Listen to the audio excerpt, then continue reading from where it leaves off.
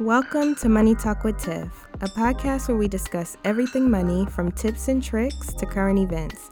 Follow me on my journey to become debt-free and meet other cool people along the way. I am your host, Tiffany Grant. Now let's talk money. Hello, everyone. So welcome to another episode of the Money Talk with Tiff podcast. Today I have Janeil Pierre. She is a financial success coach and the owner of The Wealth Factor. Hey, Janeil, how are you? Hey, Tiffany, I am well. How are you? I'm doing pretty good. You know, I'm struggling a little bit today, but it's okay. Girl, I think we're all struggling. I've had school this weekend. I was in school on Friday from 12 to about 9-ish. We had a social after school, and then I had to be back in school on Saturday morning at 8 to 2, and then I had a peer coaching event after school, which took me to 5. So we're all struggling right now. Oh, yeah, definitely. So I want to talk to you today about the military and personal finance, because you were in the Army for about 8 years and you recently got out. But I think we had a little discussion before we hit record. And, you know, with the military, all of your basic necessities are covered. So I've always wondered, you know, the spending habits of someone that's in the military. Like, are they stacking all that money or is it just getting spent away? So just dive into that a little bit, like from that perspective. Oh my gosh. From my personal experience in the military, I spent, like you said, 8 years. September 12th would have been my 8th year, and I got out in July. I got out in the beginning of July. So a tad bit under 8 years in the military. And from my experience, it all depends on the person. I have seen everything from living a paycheck to being responsible, to having cars with 24-25% interest rates, to having sneakers that cost $1,000. I've seen it all. I've seen it all across the military. But I think the overarching impression that I got is that we can be a little bit frivolous with money, because we know that regardless to what, everything is covered. Like, our needs are covered. We don't have to worry about medical, dental. We don't have to worry about anything. If we should get sick, anything like that, we still get paid on the 1st and the 15th of every month. Every month we get paid on the 1st and the 15th. So I think with that in mind, you know, there are times when we can take what we have for granted and be we're not encouraged to be more careful with our money, is the experience that I have had in the military with some of the people that I've been around.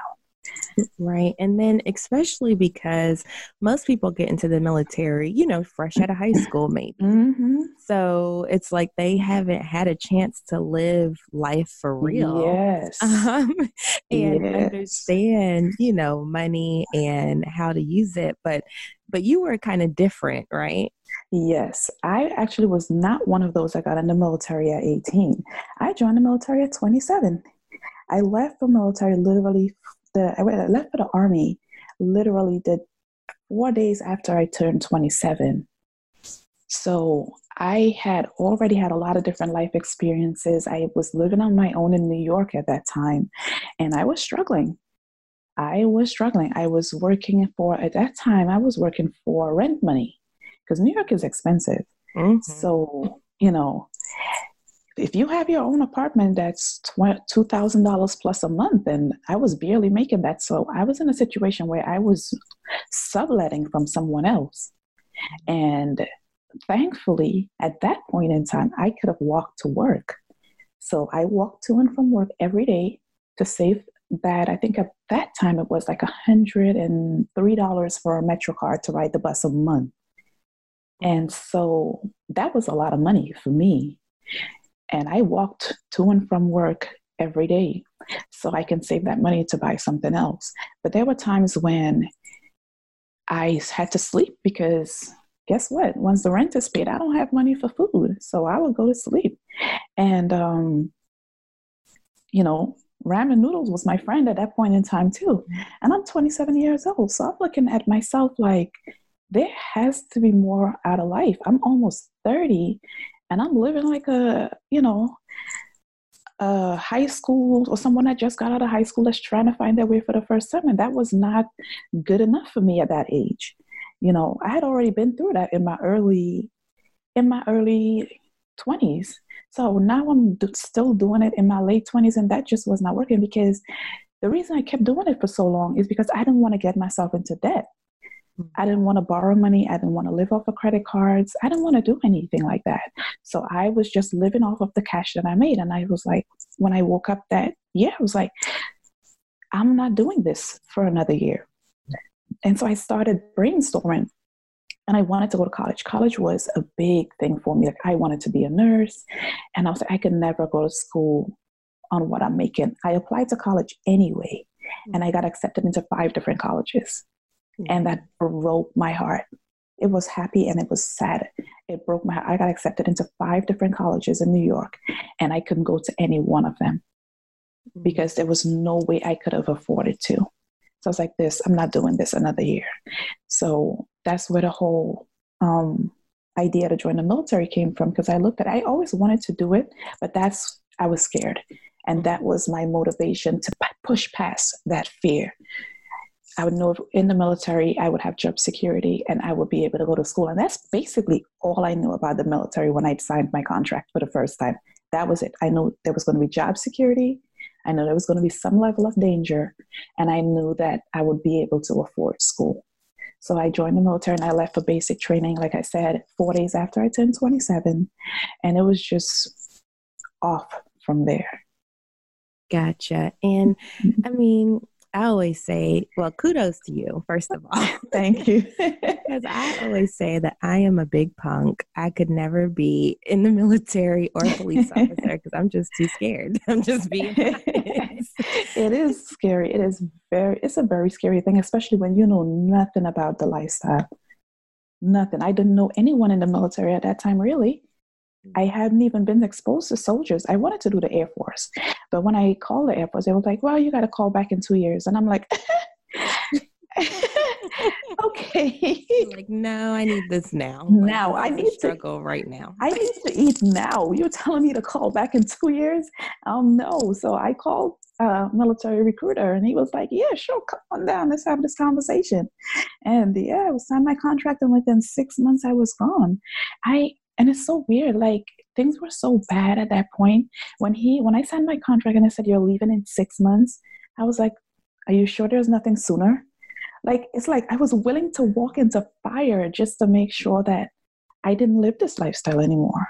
And that's very important, because it's like, how bad do you want it? Mm-hmm. But there's another aspect to your story. So, we talked briefly before we got on the air, and, we all have our vices, when it comes to money. We can be really good with money, but we all have something that we love to spend on. So while you were in the military, if you wanted to touch on that, like what you were spending your money on.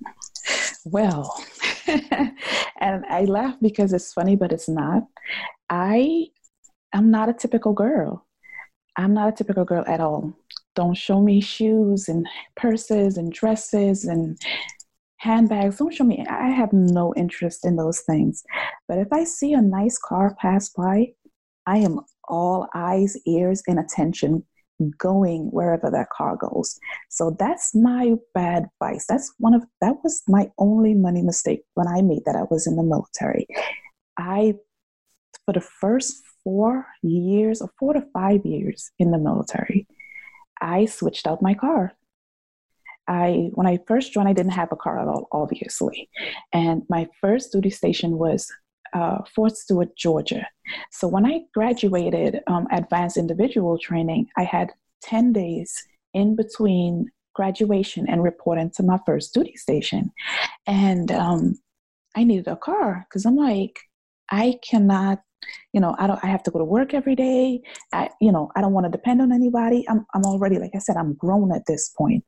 So I don't want to have to be like, hey, I need to go to Walmart. Can you take me to Walmart? So I went out and I did a little bit of research before, and I bought my first car. It was a 2011, brand new 2011 Toyota Corolla. And it was this little tiny car, nothing base packaged. There was nothing nice about it, but it was in my budget and it was new. It had to have been new because I don't know anything about cars and I didn't want to spend a bunch of money at the mechanics. So if it's new, I know that it's probably not going to have any issues whatsoever. So anyway, that was my first car. I kept that car for exactly 7 months. And then I switched it out. I switched it out to something bigger, something nicer, something with a little bit more bells and whistles. And I was happy. I was good. My payment went up slightly, about less than $100 a month. And then I kept that car for 12 months and seen something else that I liked. And I was like, I always wanted an SUV. Oh my gosh, I just love SUVs. They're just so high, and I'm short so I can see further, and I'm sitting higher, and all these little nonsense things that didn't matter. And after 12 months, I switched out my nice mid-sized car to an SUV. So the SUV ended up being a downgrade when it came to features. So now I have this car. I can see further. I can sit higher. But it's a downgrade. It doesn't have as many features as what I thought. But the monthly payment fit perfectly into my budget. So I was like, okay, it is what it is. I have this car, fine. I kept that car for 2 years. And then I was like, I got stationed in Hawaii, and I just was, I think at that point in time, this one was an emotional purchase. My fourth car was an emotional purchase. I was going through some stuff in Hawaii, and I just needed something new. And I remember having this conversation with my best friend in Hawaii, and he was livid with me that I switched my car out, like livid. And he was like, you couldn't go buy a dress? And I'm like, a dress would not have made me happy. And I switched out my car again, and I bought another brand new mid-sized car, again with all the bells and whistles. So that was my money mistakes in the military. I bought 4 different cars over a 4 to 5 year period, and I probably spent about $80,000 doing that. Ooh. Yeah. Yeah, I'm kicking myself. Wow, $80,000 just in cars. In Now, cars. were these car purchases like, did you roll over negative equity? Absolutely, every single time. Maybe we should explain that a little bit because most people don't understand how that works. So go ahead and explain like negative equity and the impact it has. Okay, so the first car that I bought, it was, I want to say everything, after everything, taxes, titles, everything, it was $19,000, right? So I signed a contract. $19,000 is what I will pay for this car at the end of, I think it was 5 years. So because I switched after 7 months, I took the car in. They were like, this car is only worth $11,000 or something like that. So since I had paid it down some and I got some military discounts and stuff like that, I rolled over everything came to like $4,000. So with the new car was 21,000, 22,000, somewhere around there, that ballpark. So the 4,000 in negative equity that I had now got rolled over. So now instead of buying the car for 22, I'm buying the car for 26,000. So now my second contract is now $26,000 with $4,000 in negative equity from the depreciation of the first car. Because the first car was bought at 19 and I sold it at, let's say 11. And then I got some discounts and I got some other stuff that they had going on. I took advantage of some sales and stuff they had going on at the time. So there was a $4,000 difference that needed to be met. That $4,000 difference is negative equity, and it got put on to my new car. So before I even start paying for that new car, I had $4,000 left over from the old car. And I did that every single time. I think when I signed my last contract in Hawaii with the car that I have now, and this December will be 4 years since I've had that car. So I'm doing pretty good. I'm never switching cars out again. Yes, congratulations. You have hit a record. I have hit a new record. It's going to be 4 years in December. When I signed the contract with that car, I rolled over $6,000 worth of negative equity. So before I even started paying for that car, there was $6,400 worth of negative equity from the car before that and the car before that. mind you, your interest rate is based on that total amount. So it's like Yes. you're paying a super premium for, whatever new car you get.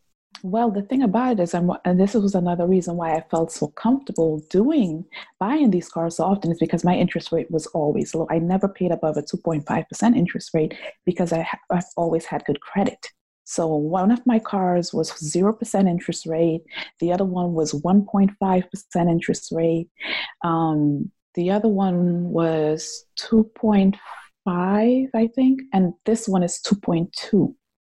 So with just that itty tiny bit of, at that time, that's what it was to me, because I wasn't I wasn't doing the math. And then another thing I didn't factor in is the gas, the insurance, and gas, insurance, and there was something else I was paying for in the car. I didn't factor those things into my car. I was just looking at the monthly payment. When I got to Virginia and I did my budget, I factored in those things. And guess what? I realized that I was spending almost over $800 a month on just my car. And that made me feel sick. It literally made me ill that I was spending I rounded it up to $1,000 on a car that depreciates. That car is probably worth half of what I probably owe more on the car now than what it's worth, honestly. Because cars appreciate that quickly. Especially the first, I believe, 3 years or so, it gets hit the hardest. So Yes. if you're buying like new cars, you're getting that depreciation even faster Yes, than if ma'am. you were to get a used car that was maybe 3 or 4 years old. And like I said, that was like, I was in the military as a single person, as a single woman. So I didn't have like my family around me and all of this and all of that. So I did not trust to buy a used car.